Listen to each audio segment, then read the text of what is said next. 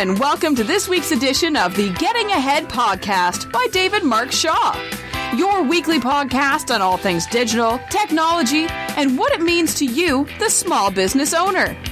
We will have super smart guests and actionable insights each and every week to help you get ahead.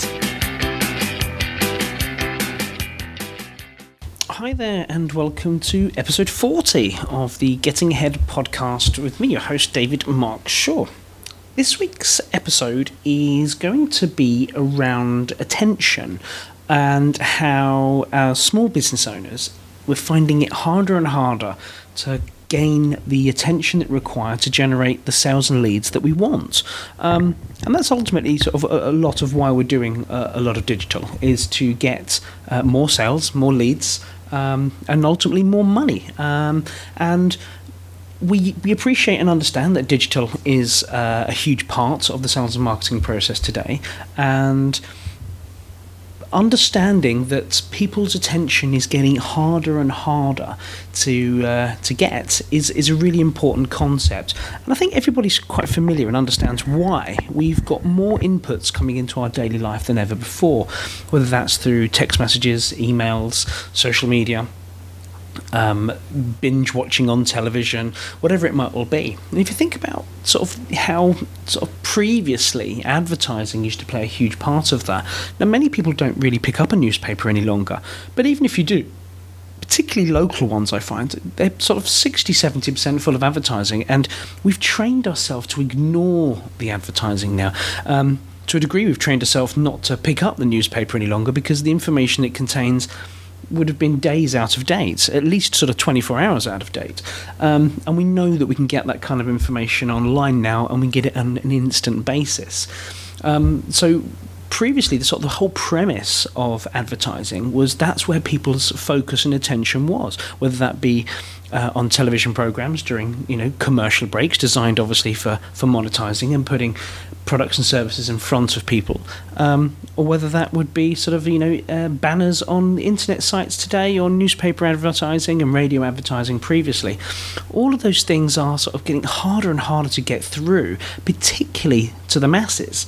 Now, there's two different types of attention you've got to consider here. Now, in a B2B environment, I would very much encourage you to stop thinking about mass audiences and really start thinking about niches. And I'll come to that more in a second.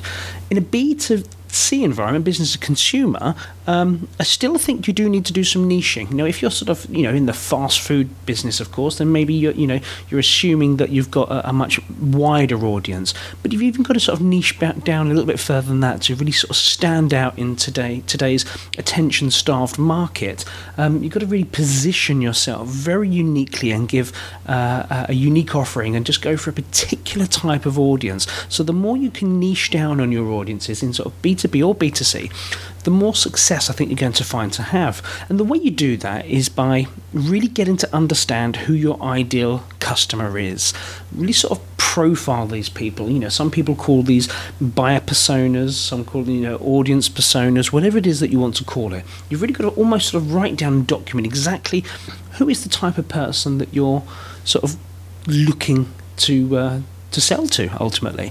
Now, the idea around this is that once you've got an idea of exactly who it is and what their pains are, what their struggles are, you then need to find out where are the watering holes and playgrounds that these guys go to find new information, to be entertained, to be inspired, or to get answers to their questions. Where are they hanging out? Where are they finding this information? It could be that it's online, it could be that it's offline. More often than not, it's a combination of both. So it could be that, it's in networking groups offline, they're asking their peers, their colleagues. Online, they might be asking things in LinkedIn groups or to their friends and family on Facebook, or even sort of their Twitter followers. It doesn't, there's various different methods depending on the individual and the sort of the environment. You get a lot of sort of technical and designer-based people on Google+, and sort of less so from a small business perspective. So it's really about understanding the right platform, online or offline, and where people are going to find that information. Maybe it's at trade shows and conventions and those kind of things. but understand where is they go to learn more about the sort of the industry that you're operating in. So if they've got questions about your industry, your product, your service, or even your company, where are they going to find that information? Let's say, for example, if there's a particular LinkedIn group around a certain group of professionals and you've identified that this is where they seem to be spending a lot of time getting information, it's no good charging in there, joining these groups and immediately spamming them with your sales messages. It's really not going to go down very well, and you're unlikely to really get any traction. You might pick up one or two half-baked leads, but I don't think they're going to really go anywhere. The whole premise of know, like, and trust still is apparent and still relevant today as it ever was, if not more so. You really need to take the time to get to know these people and get their permission to market to them. You've got to give them a reason for why they're going to want to market to you. And this is where you've come into the utility-based marketing, getting something very valuable and putting it under the noses of where these people are likely to see it, something that's so valuable that they immediately think, wow, that's brilliant. I must have that content. I must see that video, download that ebook, whatever it might well be. To immediately then start getting that permission to doing that. But you immediately start gaining a little bit of trust by sort of offering something very valuable, and then you mustn't abuse that trust. As you sort of start these relationships, you must then sort of nurture them with relevant and useful content and sort of enable these people to buy instead of selling them to them. But you've really got to start off with that target audience in mind, that target person, that ideal customer, and take the time to find out where they go to find this kind of information and what sort of information are they interested in. Learn about what their goals are. What does it mean to them as an organisation or to an individual if they do utilise your product and service? What is it they get from using it, and what goal does that help them achieve as an individual? This is a really important process to sort of understand, as attention is getting harder and harder to command and to keep and to maintain. And so this is where the whole sort of customer experience comes really into the fold, and it's very, very important that you take the time to understand that customer experience is everything, and it might take a number of weeks, months, maybe even longer for them to go from a prospect to a lead and into a sale. And you've got to remain to keep working on that know, like, and trust. Keep providing them with the useful information and understand, their problems, their goals, and what they're trying to achieve, and align your sales and marketing process to meet these objectives.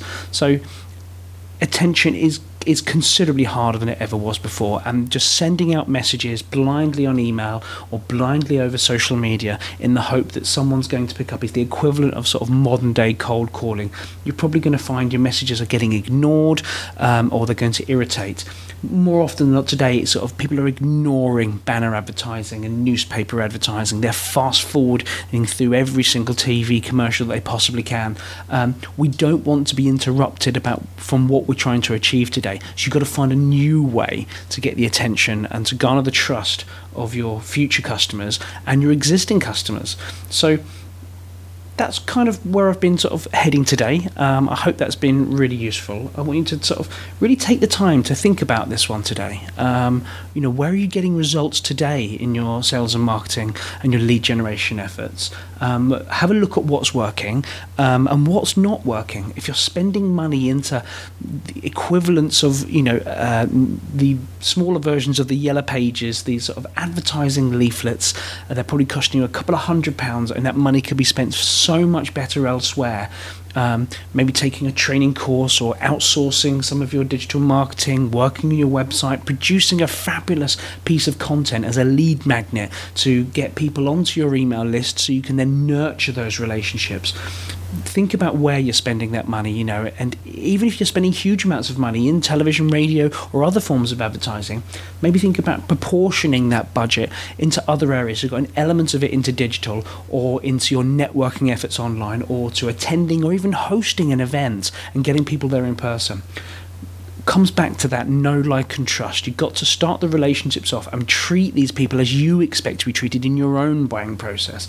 So think about how you like to buy and how you like that process to work, and then have a look at your own sales and marketing process and see if you're doing that. Are you building in those elements, those lead magnets, those areas of your website and your social and digital, that are drawing people in with a fabulous piece of content that's extraordinarily valuable, that's so good that people they'd think that you'd normally charge for it. That's the kind of content that is really moving the needle today.